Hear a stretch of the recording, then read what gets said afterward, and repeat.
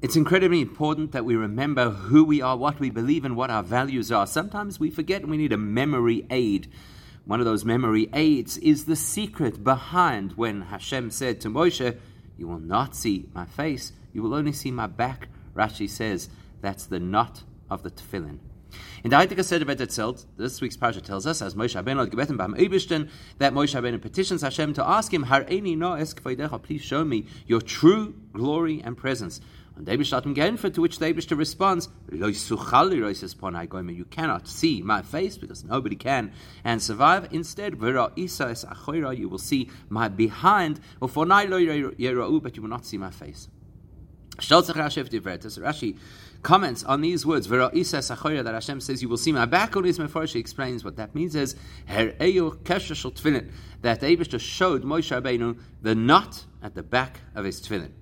Why is Rashi telling us this? In Rashi's objective is to always explain to us the simplest understanding of the words in the Torah. In which case we have to understand what is difficult for us to understand in the simple reading of the story. The Eibishter says, "You're not going to see my face, you'll see my back." What about this do we not understand, and how does Rashi explain it to us by saying, well, he was actually referring to the tefillin knot? Because you can't say, well, what bothered Rashi is, how can you talk about the Eibishter's back? It's so disrespectful, it's so inappropriate, it's so incorrect. Because the Eibishter has no form, so you can't talk about the back. While in the Torah, the reason that can't be what's bothering Rashi is because in the Torah, there are many descriptions, some of them very physical, about Hashem. We speak about Hashem's outstretched arm, we speak about Hashem's white beard. And we don't find Rashi taking those metaphors and explaining to us what they actually mean. Rashi doesn't explain to us that because you can't really use these expressions regarding the Eibishter, therefore don't take them at face value. No, the Pirish is kach v'kach. Let's rather explain that just like the back of Hashem is actually the knot of tefillin, he should have explained what the arm of Hashem is and what the beard of Hashem is, etc. The truth is, you don't have to look so far. You could look in this same paragraph. Freer state, the pasuk tells us earlier, "Loi suchal lirois es ponai," that the Eibishter says, "You cannot see my face." Rashi does not feel it necessary to explain to us what the metaphoric meaning of the Eibishter's face is, because obviously Hashem does not have a face. So how come that he's comfortable with? But the back of Hashem he has to explain. Must be that Rashi's job does not include explaining the metaphoric references about Hashem in anthropomorphic terms. So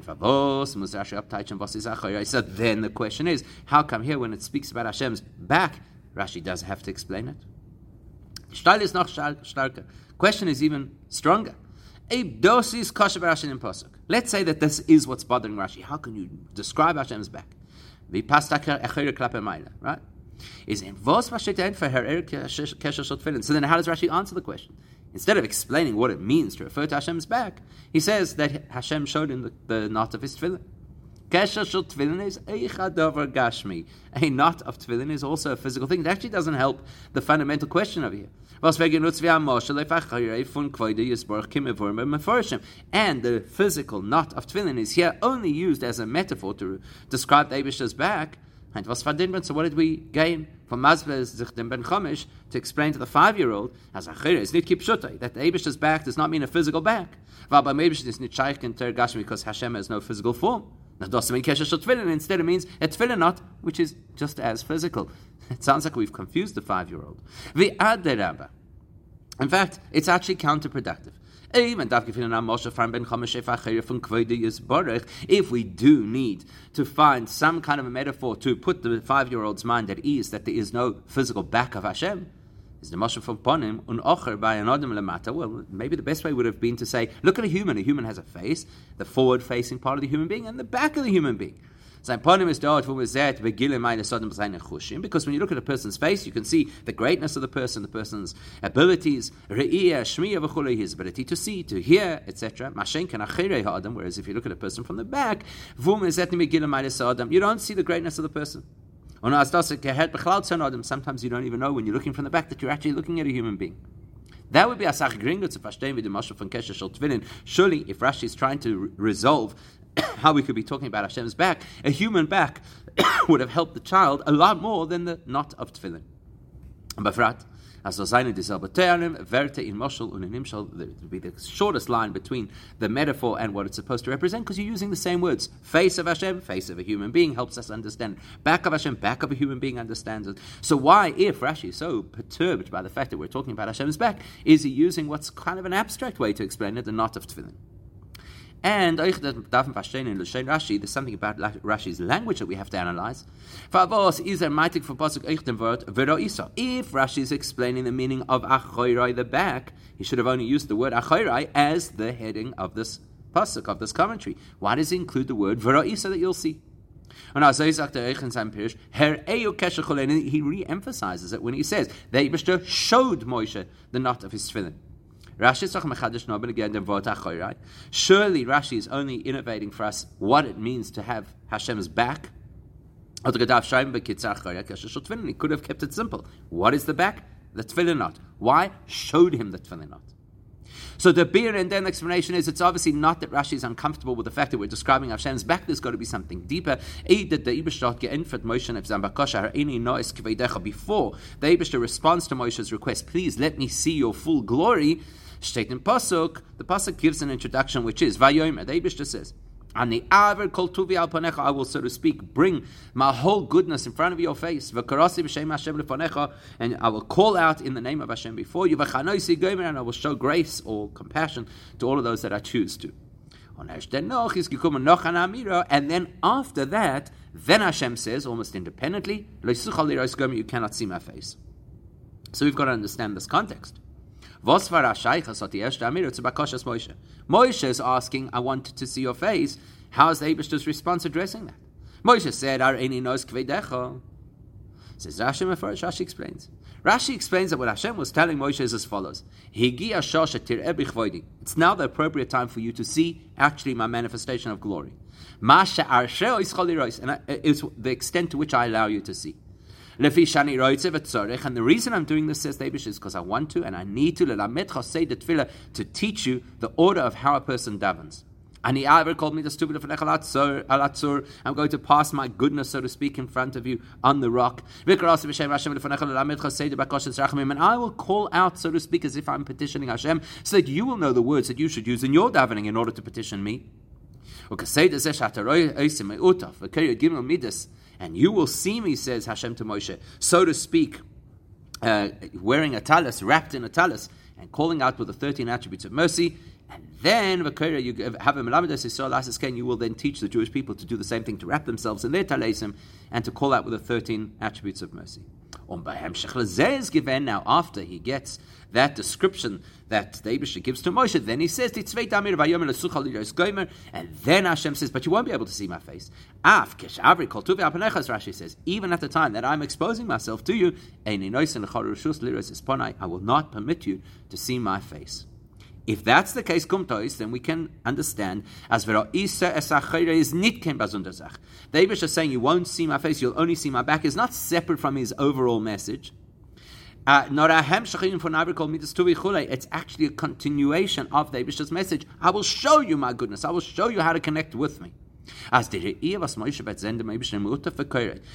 image that Moshe is going to perceive of the Eibush, so to speak, wrapped in a talis and reading out words, what's going to kind of conclude or solidify that image is you're going to see my back. Okay, so what's going on over here? If that's the case, they are saying I'm going to expose and show you an image. So what does it now mean? You're going to see my back. Seeing as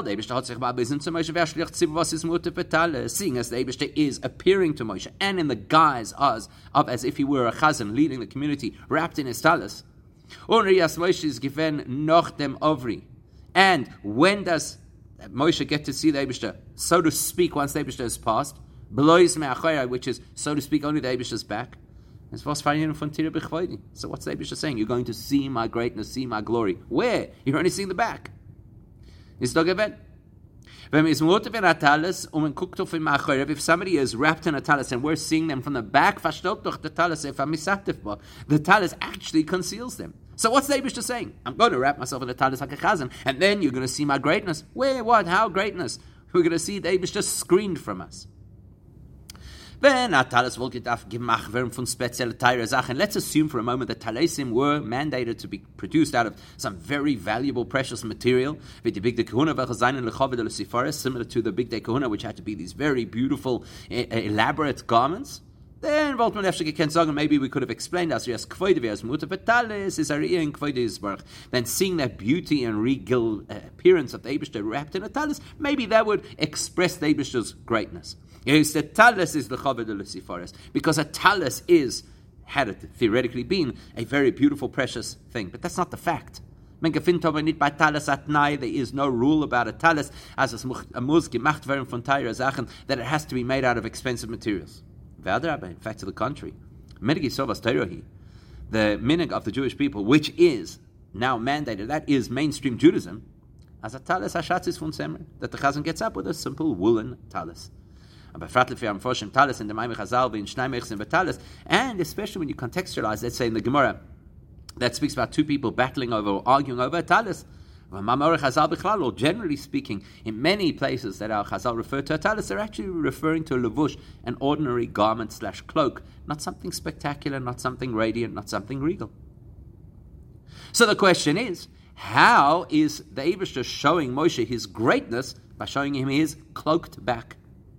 If them and Fed Rashi, that's what Rashi is addressing. He's not addressing what does it mean to refer to the Eibishter at the back. He's answering how is the Eibishter revealing himself if all we're seeing is the back with a talis over his head. Answers Rashi. The Eibishter's lifting the veil. When Rashi said that the Eibishter was telling Moshe, I want you to see me wrapped in a talis, it's not non mit talis. There's not only a talis. Noich mit tefillin. He's wearing tefillin as well at the same time. But even a child knows as amol is ashat mu'utav norin talis Shabbos and Yom Tov. There are times the chazan leads the community with only a talis, like on Shabbos and Yom Tov. And amol mit talis and tefillin, and during the week with talis and tefillin.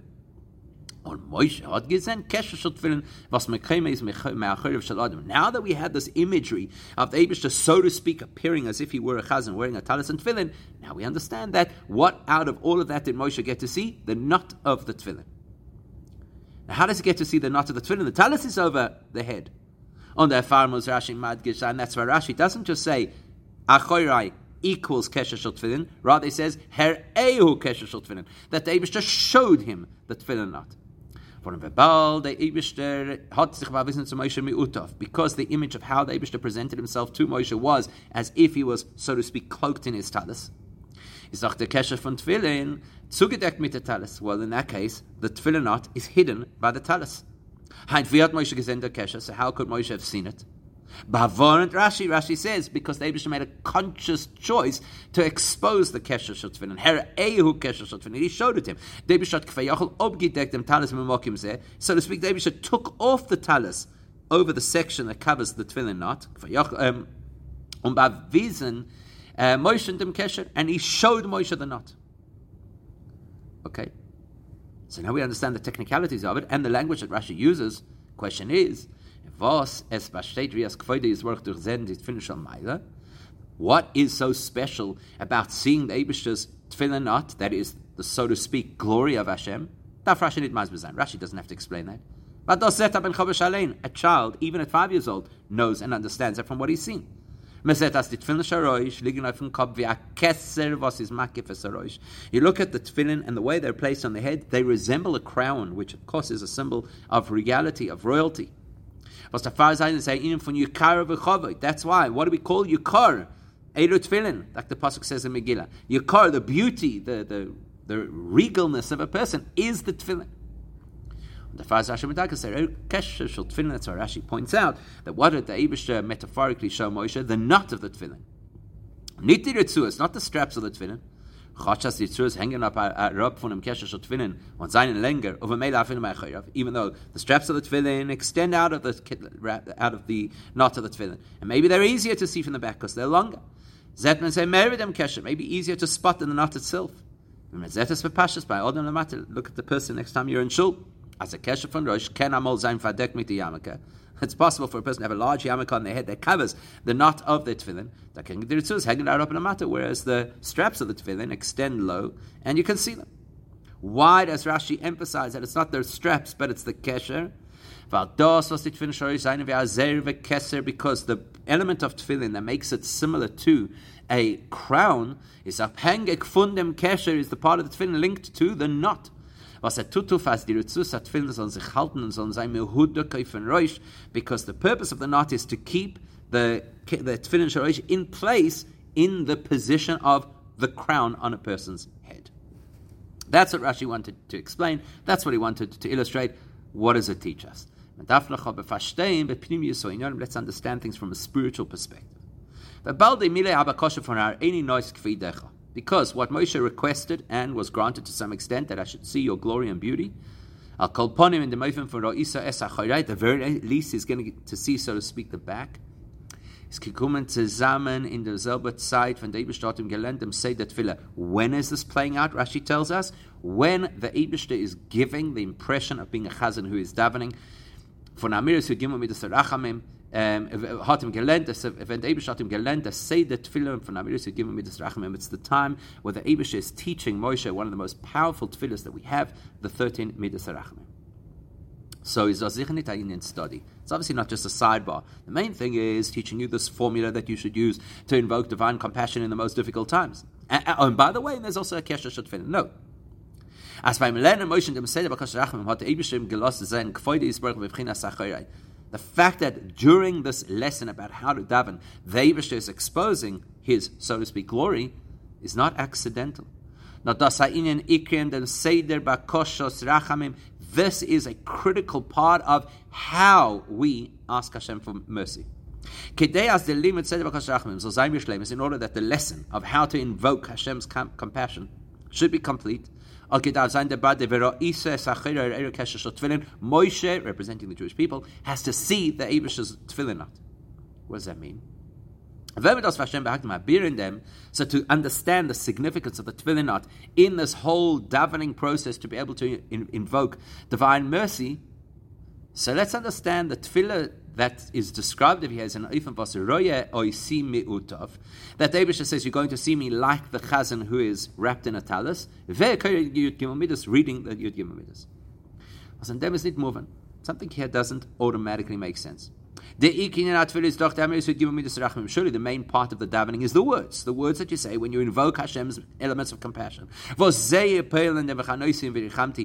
what's going to cause the Eibishter to show us grace and to show us compassion. Why is it important to know that those words will be said while the chazan is wrapped in a talis? Why is wrapped in a talis relevant? So we have to understand what's going on over here. We're talking about compassion to lead to forgiveness, and the reason we need the compassion and the forgiveness must be because we did something that was wrong. What happens when a person does something wrong? The principle of sin, and because the person has sinned, that's why the person is petitioning Hashem and asking mercy, that we should be forgiven. The only reason people do Averis is because they forget the context, who I am, what I'm about, how life works. Generally speaking, in Jewish spirituality, we say that the concept of forgetfulness is linked to klippa. That's why certain behaviors cause kasher l'shicha, that cause a person to forget what they're learning. But like we say in the davening Rosh Hashanah Yom Kippur, we say when you're close to the Eibishter, there's no forgetting. What does it mean, forgetting? Let's understand who we are and understand what happens to us when we misbehave. Jews are hardwired to faith in God. We all believe absolutely that the Eibishter created every single atom of existence. Not once upon a time, but when the Eibishter is mechadish b'tuvay bechol yoim tamid ma'aser v'reishis, the Eibishter recreates every iota of existence at every single moment. Yed der tog und yed der rega, every day and every moment within the day is Hashem Yisborach mechadish von dosnai, the ganze bria. The Eibishter completely recreates everything. Miyayim v'efsa muchlot mamish, from absolute nothingness into existence. As the Alter Rebbe says in Tanya, that in the nanosecond before the Eibishter recreates the world, it's as if there never was a world. The obvious question is, we believe all of this. As in the Rege, if we were sensitized to the fact that right now, in this very moment, I am being created by Hashem from scratch, from non-existence. Und als in der Rega Arum darf weiter ankommen zu Dvarvai, zum Mechadish sein Metzias Me'ayin Liyesh. And in a moment from now, I'm going to need that same input from the Eibishter to recreate me again from nothing. It has possible that the Jew who has that consciousness, the Grester Baltai, with all of the temptation and hedonism in the world, soll nicht ausfolgen dem Ratzon von Eibishter nicht zum Maler sein, Taiva sein? How's it possible that I'm not going to do what the Eibishter wants? I know that my entire existence, not just my life, my entire existence is completely contingent on the Eibishter injecting me with life right now. How do I, in that moment, go against the Eibishter? Was von ihm, Baruch Hu, hängt ab sein ganzer Metzius zusammen mit sein Taiva in der Rega Mamish. When a person realizes, I exist, the thing that I have, this passion and temptation for only exists in this moment because the Eibishter is making it. And why do you think the Eibishter made it? To trip me up? Maybe the person says, well, because I have so many distractions and obstacles and personal foibles that totally get in the way of me serving the Eibishter. Okay. Weißt du doch, als Samayim b'mayim, mit der ganzen Sicherheit, the person could know with absolute clarity, als durch die Sachen, was Stellen seinen hat erst beschaffen geworden durch den Eibishter Mayin Nefesh Hamukol Mamish. That obstacle, that personality trait, that personal failing is also being created by the Eibishter right now from scratch. K'moi lifnei sheishes meibreishes mamish, as if it never existed. So therefore, logically, it is impossible that anything, whether it is a weakness in my character or whether it is a distraction or temptation in the world, cannot truly get in the way of what the Eibishter wants, because the Eibishter is making it right now from fresh. So wie können sein BMS erstört zu Yiddishkeit? How could they be in any way an obstacle to Yiddishkeit? So dem was der Eibishter will. How could something that the Eibishter is making be an interference to what the Eibishter wants? Doesn't make any sense to say this item, this personality trait, this temptation, this distraction, this laziness is right now being created by Hashem, and yet is not going to fulfill what the Eibishter wants. Okay, if that's the case, wie kommt das, als soll sich gefinnen Eid, was fühlt sich auf anders wie das, was seine Idee, Bruder, is im Mechayev? How can they ever be a Jewish person who behaves differently to what his rational mind clearly understands should be the case? As then for them, the answer is, he knows it. Aber beis meise, hat dem vergessen. But he forgets in the moment. And we all have this experience. In the heat of the moment, we forget context, we forget perspective, we forget the truth. If we had focused memory at all times, then naturally any abstraction to our progress, to our connection to Hashem, would dissolve. And we'd fulfill Torah mitzvahs perfectly. Not only Torah mitzvahs, but every action that we did would be directed to Hashem. We would recognize and acknowledge Hashem in every single thing we did. We'd have no inappropriate or distracting thoughts. If we remembered, but we forget. That's why the whole context of asking Hashem for compassion has to be in a talis. And not only a talis, but Rashi points out Tefillin too. Because both a talis and Tefillin were given to us as mitzvahs to help keep our memories fresh. You look at your tzitzis, it reminds you what you're supposed to do.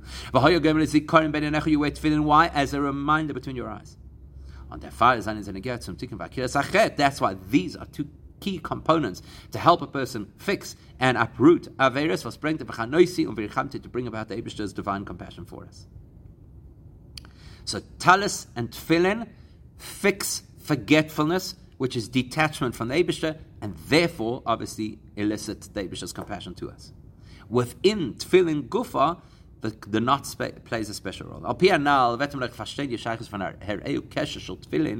we understand why Rashi tells us that not only did the Eibishter show Moshe his, so to speak, tefillin, but the knot, kesher dafka, why that is so integral to this process of how we elicit Hashem's compassion.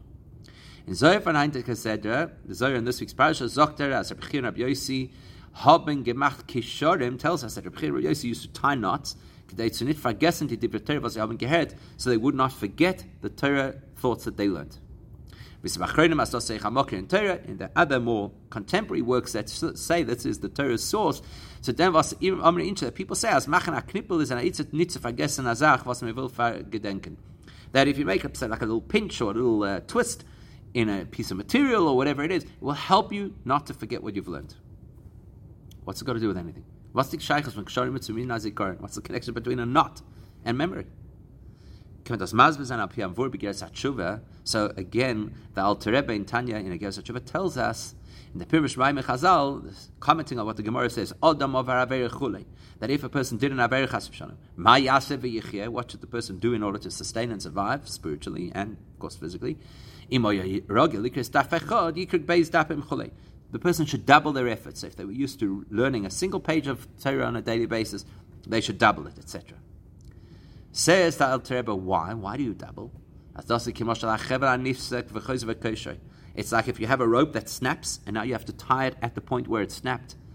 Turns out that the place that was the weakest part of the rope is now the strongest part, because that's where the knot is. Das heißt, as the Indian from Kesher Beruchnis is, so what is a knot in spiritual terms?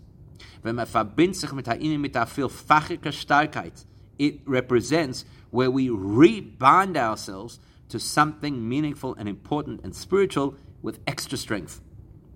Because the Tzunuf point is in an Eifan from Koful u'Mechupel, to the point that we now have a doubled and redoubled strength in a place that was previously weakness.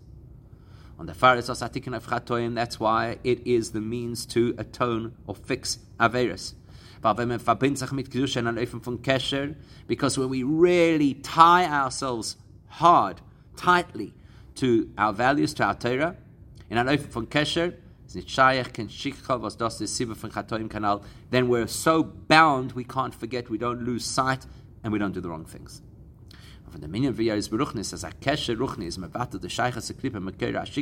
So the spiritual knot, which the Eibush is showing Moshe Rabbeinu, the knot of his tefillin, which has the power to undermine the forces of Klippa that would rip us away from Hashem. That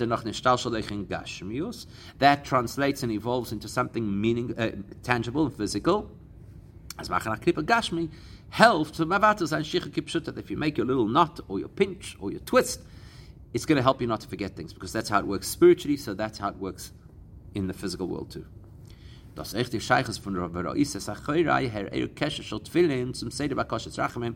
that closes the circle for us, why the knot of tefillin that the Eibishter shows to Moshe is so integral to this process of how you ask Hashem for compassion.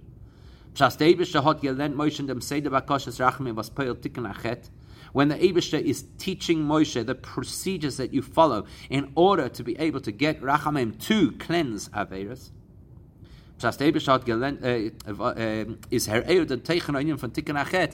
does the Eibishter show Moshe? A symbol of what the process is in order to fix Averis. Was wird durch Kesher shel Tefillin, the knot of Tefillin. A very firm connection, the knot of Tefillin, the Kedusha, the knot of connection, the connection to holiness, and binding ourselves to the absolute clarity that every single thing, not only ourselves, but every component of our lives, is being regenerated by the Eibishter from scratch at every moment.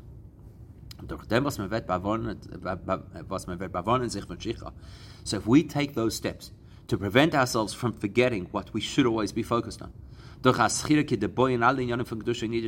by ensuring that we are totally and consistently conscious of things of holiness and kedusha. That will speed up the fulfillment of the prophecy that the Eibusha will be revealed to the extent that the human flesh is able, the eyes, physical human eyes, are able to see Hashem's word. We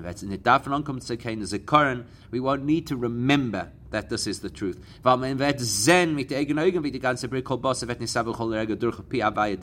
Because we'll see it clearly. We'll see the regeneration of existence at every moment from literal nothingness. And that will happen with the coming of Mashiach. May you redeem and take us upright to Eretz Yisrael b'mheirav yameinu mamash immediately.